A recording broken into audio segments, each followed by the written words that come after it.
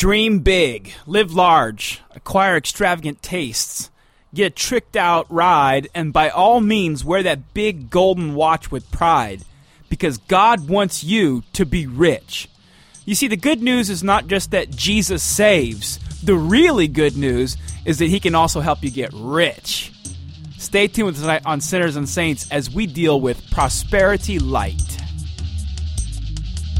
In an age of moral bankruptcy, political sleaze, theological confusion, and aimless religion in a mindless church, we're addressing the need for a Bible-based, intellectually rigorous, 21st century Christian faith. This is Sinners and Saints, theology with an edge.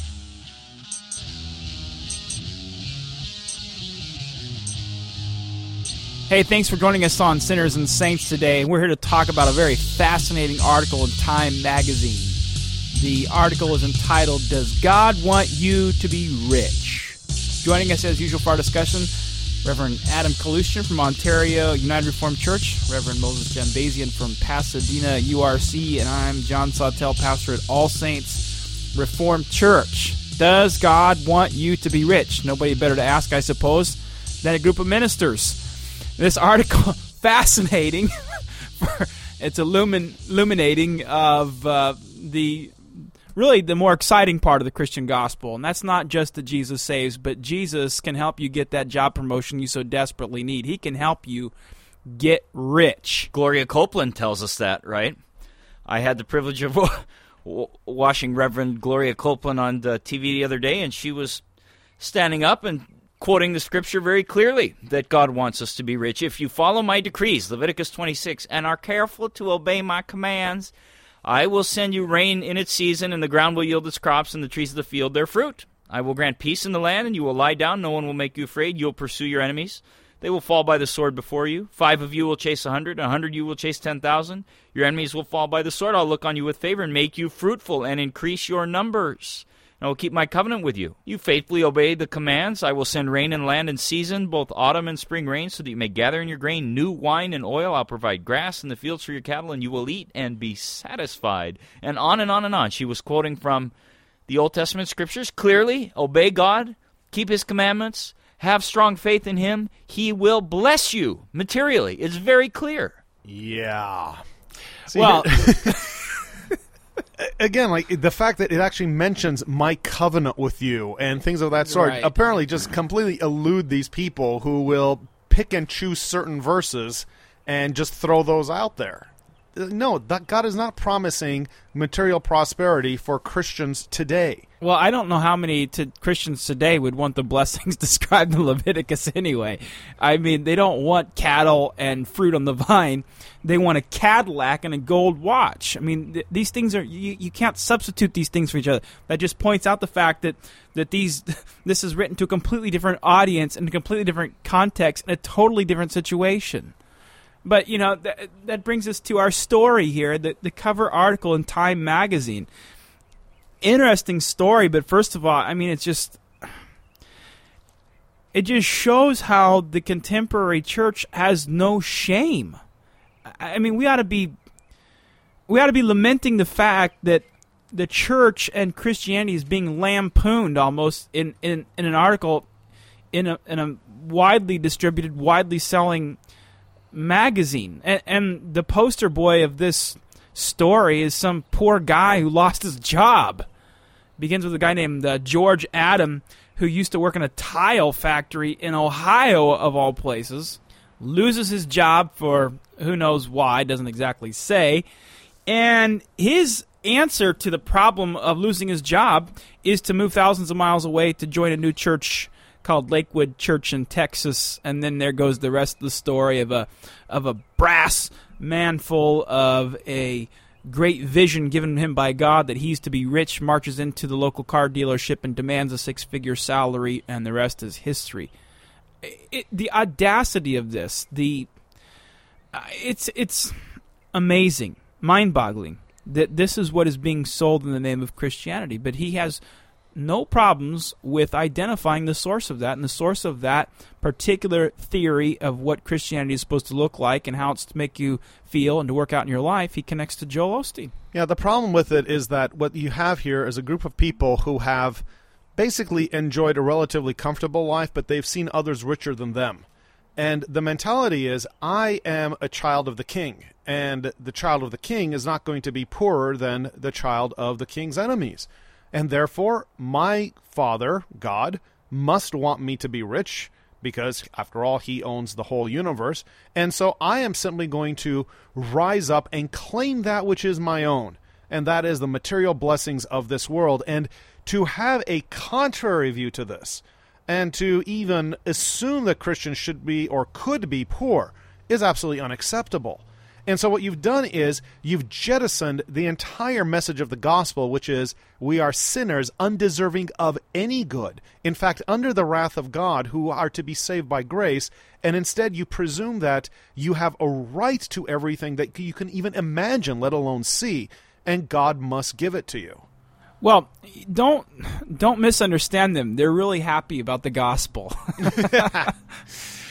But as they talk about, they even asked this guy or somebody in here, well, what about when Jesus gives the parable of this guy who gives up his soul to gain the world, and he has all these vast possessions, and then he dies, and Jesus' point in the parable was to be, don't sell out your soul for temporary wealth and prosperity, and these people go, oh yeah, sure, Jesus is about saving my soul, but why not get salvation and the whole world too?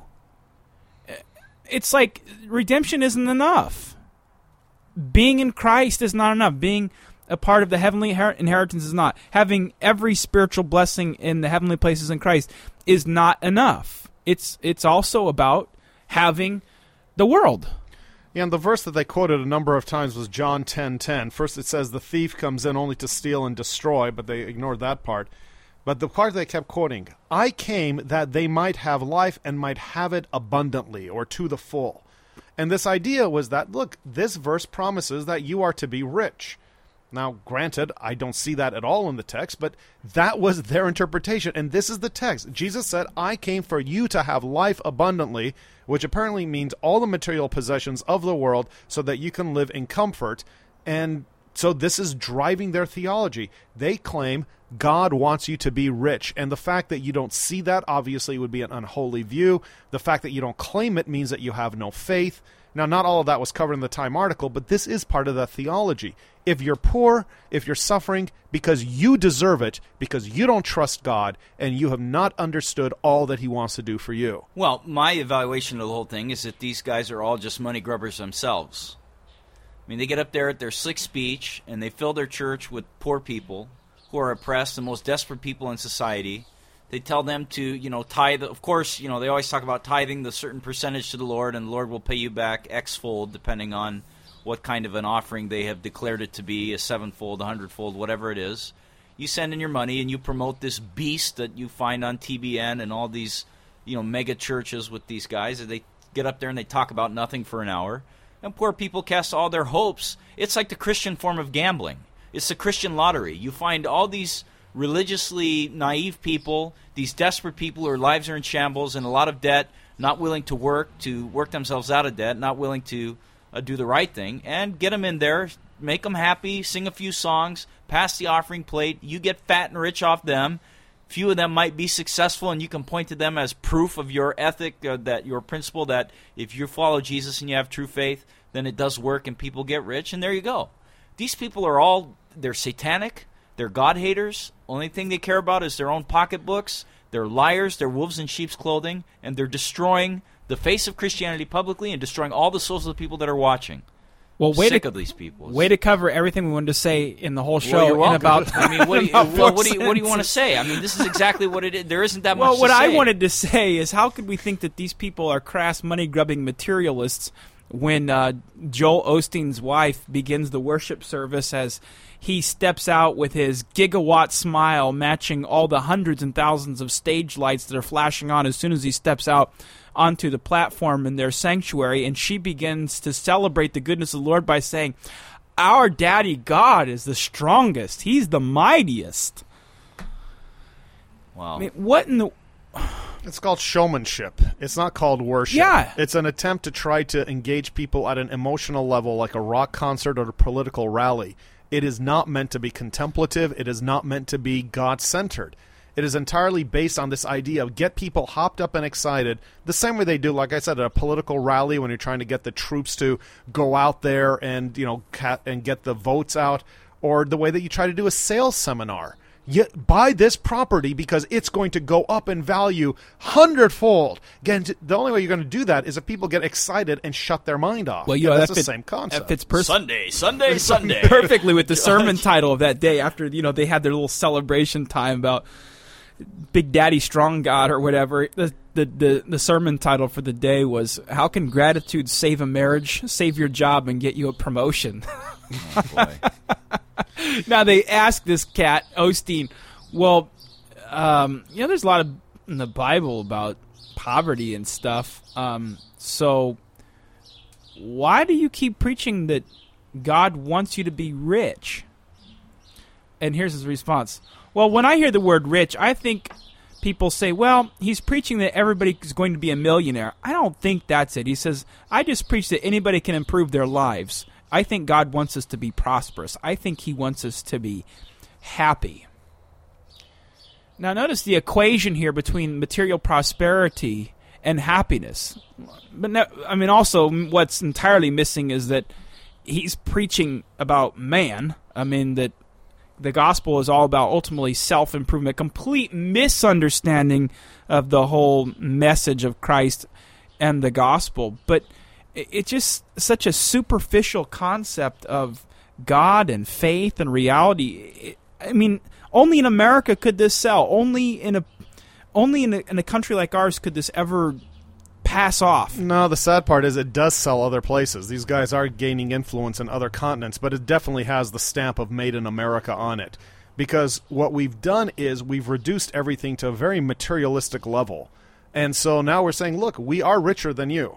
You go to the African nations and a lot of Asian nations, and you tell them, you obviously want to enjoy life. Well, we're enjoying it. Why are we enjoying it? Because we're Christians who claim the promise. You claim it, you'll get it as well.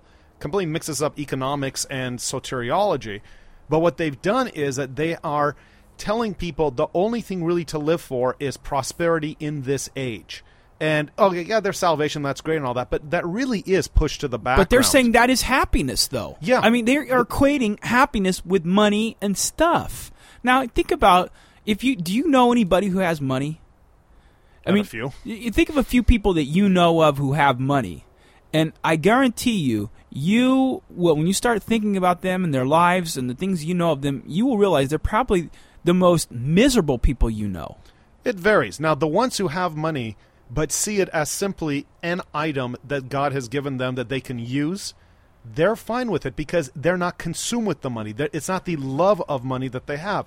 God has blessed them, just like pretty much all of us in the Western world are quite blessed materially compared to the rest of the world. Right. But when you place your joy and your sense of identity in that, yes, you do become miserable. And there are people who are so phenomenally rich they could never earn another dime and spend thousands of dollars a day from now till they died and never run out, and yet they cannot be happy because somebody out there has more than them. And there are others who have nothing and yet have great joy because they really believe they have been delivered from the power and penalty of sin, that there is waiting for them the hope of seeing God face to face and dwelling with him forevermore. These ministers are crassly engaging the basest instincts of man and saying, look for your joy in wealth and let your happiness be determined by your wealth. Well, what's interesting is the people that they address, a lot of their dissatisfaction, a lot of their problems the problem isn't they don't have money. That may be one of their problems, and we don't want to minimize the difficulty of poverty. It is, in a sense, easy for us as middle-class Americans to sit around and think that it's easy for most of the world to live in poverty. No, we got it real good here, and it's very difficult to live with not knowing where your next meal's coming from and living without a lot of the technologies that we take for granted. So we don't want to minimize the poverty, but a lot of the people that they're addressing, aside from poverty, the real problems and the miseries that they have come from their own consequences of their sins, come from the just horrific struggles they have in their relationships, the terrible addictions that they're dealing with, and they come and hear this message like money is going to solve, as if, number one, they're going to get money by being obedient, but number two, as if money is going to solve all those things anyway. It doesn't solve anything. Like John said, there's plenty of people who have money who are completely miserable. There's plenty of poor people who are completely miserable too, but the opposite is true. There's plenty of people who do not have a lot of material wealth, but they have a clean conscience before the Lord, and they're thankful for His blessings, and they're able to endure the difficulties of this common curse because they have the joy of their salvation. But like you said, this is addressing people, their basest instinct, and they're just capitalizing on poor, naive, sinful people for their own wealth and their own popularity and prosperity, and it is disgusting and vile. Well, you can tell whether money is really going to save anybody from their problems. I mean, just test this out in our own experience. Go look at all the inner cities and ghettos around Los Angeles or our major cities in America. The federal government has been dumping millions and millions and millions of dollars into these places for 30, 40, 50 years, and the problems have only gotten worse there because it's caused the family unit to disintegrate, and there's no responsibility, there's no concept of fathers being in the home and providing for their children and for their wife and keeping their marriages together. The only thing that's happened when the government got involved in giving more money to a lot of these poor people is it's made the problem worse. Money doesn't make life better. It doesn't solve my problems. But that's what is so disgusting about this in some way, is here it's the poor who are being targeted in this. I read a statistic the other day, and it's not about Osteen in particular, but it was about TBN, and estimates indicate that over 75% of their revenue comes from $50 donations. Now, who has $50 to give? Millionaires or poor people? They're obviously making the overwhelming amount of their money off of people who have nothing. The poor are obviously being victimized in this. They are definitely being targeted. But a lot of this philosophy also is being given to richer white America. It's basically a means of telling them, forget all the social responsibility that you have. Forget all the things that God says about having compassion for others. God wants you to be rich, so if you are rich, be happy that God has given you this, and think of it as your particular blessing, somehow something you've merited or earned from God rather than through ordinary labor. And therefore, don't worry. Don't worry about the rest of them. Your conscience should be clear in your wealth. And what they've done is they've created a gospel for those who want to just deal with little things, just, fill a little bit of a God void, but not really deal with the true God who's out there. Yeah, well, let me tell you what it does to people, to poor people who buy into this garbage, this nonsense, these shenanigans. The poor people who buy into this and send their $50 donation into TBN or give their tithe and expect a 700-fold return or whatever to Joel Osteen and all these other blasphemers. What happens to them is they become discouraged. And they lose their faith in all this stuff that's going on. And they don't assign any real meaning to religion anymore and to the Scripture and the truth of Christ because He failed them. And so these guys are standing there supposedly representing Christ, and they're actually turning away and inoculating thousands of people to even giving an ear to Christ. And these guys are responsible for the souls of those people. That's one thing. And you know what it does to rich people? I'll tell you the story. A few years ago, I went to some family reunion, and there's some guy I never met, and got out that I was a minister or whatever, so he came up to me, and he wanted to talk about biblical things, and so, of course, obviously I was excited. It doesn't happen all that often. This guy says, well, yeah, it's just amazing. I've been finding that it's true in my life, and this guy was pretty wealthy. I find it's true that in life, when I really just obey the Lord, and, I run a clean business, man, He just prospers it. And I have become so blessed by the Lord in the past year or two as I've really begun to apply the principles of the Bible to my business, and I've kind of kept things clean and cleaned up my life a little bit. And man, I have really been blessed, and it's just been proven in my life, just like I've been hearing preached on the TV.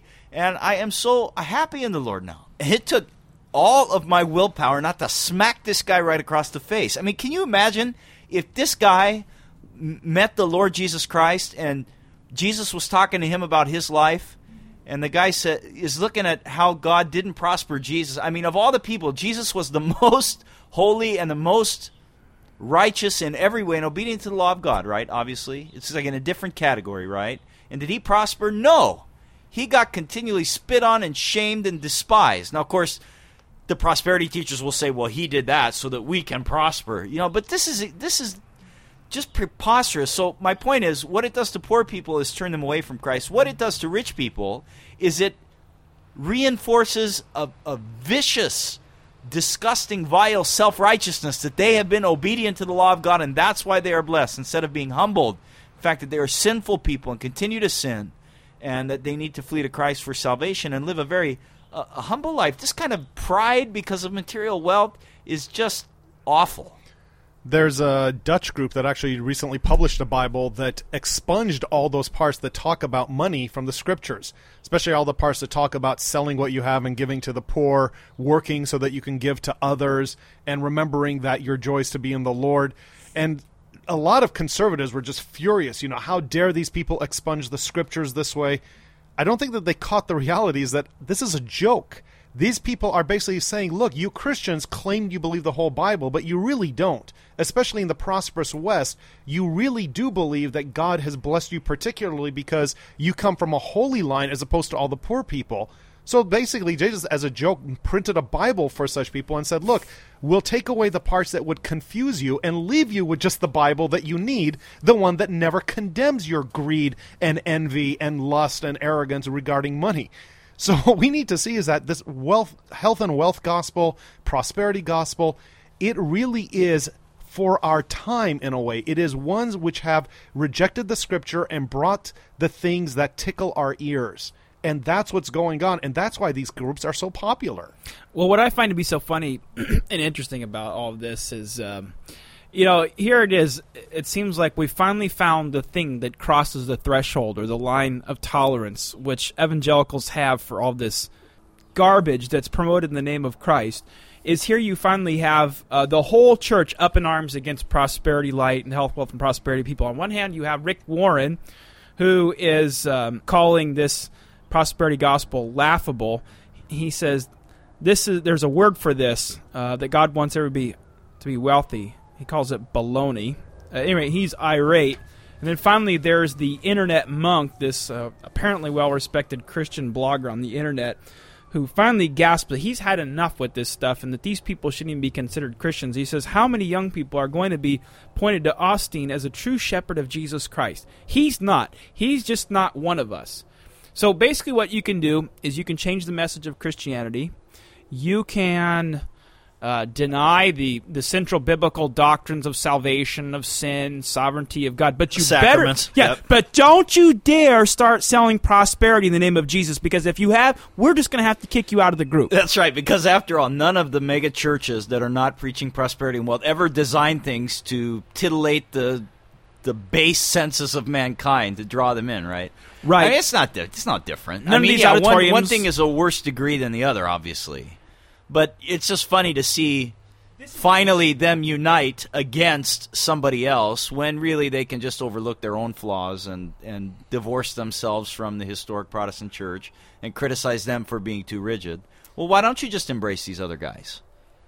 Give them time, they will. Yeah, eventually they will. I mean, it's not like Osteen and some of these famous guys like T.D. Jakes deny some orthodox doctrines in the Apostles' Creed, but I'm sure guys like Osteen and any good number of the faith teachers will say they believe that Jesus is God and, they believe in salvation and sin. They're just kind of going at things a different way. They're maybe talking about more of the Christian life and practical living. So it's amazing how these guys are able to basically really change the entire emphasis of the New Testament teaching, which constantly points back to the cross as the redemption that we have been longing for, that Christ is the fulfillment of all the prophecies, the yes and the amen of all that God had said, and instead has now become this thing of, yeah, Jesus came, but it was in order that you would have material wealth.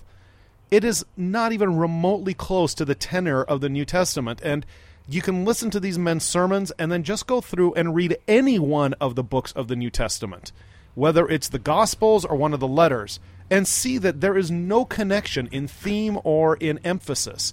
And so that is really the big hint that you got something wrong. You hear a gospel message that's preached which looks to Christ, and then you go back and read any of the books of the New Testament, and it will flow in there beautifully. You will see how it will bring up an item and really clarify it and then continue forward. These things aren't even remotely grounded in the Scriptures.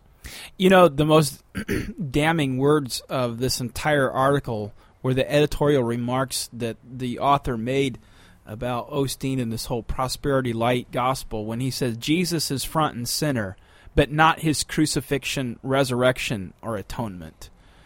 That is the words ostensibly of a pagan who's disinterested really in the church, other than he's evaluating its message and how are people hearing it. And that's a terrible thing that the world would say about the church, that Jesus is preached but nothing to do with redemption. We're not opposed to riches. We're not saying God's going to be angry with you if you have them. It's a blessing from God. But what we're up in arms about and what we should be upset about is that Jesus is being exploited and commercialized for the purposes of those preachers so that they can have extravagant lifestyles and make a lot of money and attract these huge followings. And they do it all with lies and deception, and they end up inoculating people against the gospel. That's the tragedy of this. Now, some of these guys were talking about how they do all types of nice things, like they've spent $1 million on an orphanage and that they do give to the poor. And they've shown this as, look, see, here is our righteous works, which kind of reminds you of when Jesus is speaking of the Pharisees. They claim that they are righteous, and then they do these acts, and then they have the bells ringing and the trumpets sounding to say what they've done. But, you see, you can't just say, oh, well, they did give money, so you shouldn't criticize them. No, we're criticizing them on their message. We're saying their message is unbiblical. It is not what God would have preached in the Christian church, which is that Christ has died for sinners, and all men need this redemption.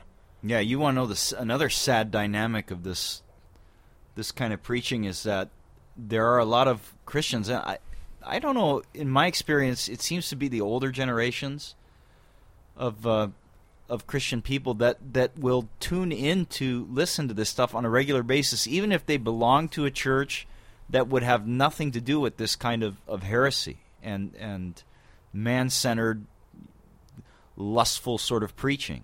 And people sort of listen to it, and they enjoy hearing maybe the practical tips for living. They like the positive motivational speech that is dressing up the core message of give to us. And I've actually heard people try to defend that. You can't be too harshly critical because, you know, they are saying some good things. Jesus is being preached. Right, Jesus is being preached. They are saying some good things. They do give me some uplifting things which I need. Look, this is poison for the soul. And you are not authorized as any kind of a Christian to listen to this at all, absolutely. It will destroy your soul. It will desensitize you to the actual Scripture. It will actually, it's like cocaine. The more you take of it, the more you desire, not the truth, but something that comes in the place of truth, some emotional titillation, something that makes you feel good, like Moses said earlier, something that tickles your ears. If you've got family or people in your church or anybody who listens to this kind of stuff, neighbors and whatever, you warn them about how toxic it is and that they are actually guilty by listening and of participating in this, the promotion of this social evil, the spiritual evil that will destroy many souls. Does God want you to be rich? Well, maybe so, or maybe not. But God certainly doesn't want you to become rich by exploiting the message of the gospel of Jesus Christ. Christ is to be preached not for wealth, riches, material prosperity. Christ is to be preached for the salvation of souls. We want to warn people that this message, that Christ is not only a Savior, but one who is able to help you get rich, is a false gospel. And just alike with all the rest of the false gospels that we have exposed and warned you about, this is another one. We need to stay clear of it and tell the truth to people, that they are sinful, that they are under the wrath and curse of a holy God, and the most important thing they need is not more money, more riches, or a better job, but salvation through Christ alone. We want to thank you for listening to us on Sinners and Saints. Join us next week as we tackle more topics with the truth of God's Word on Sinners and Saints, Theology with an Edge.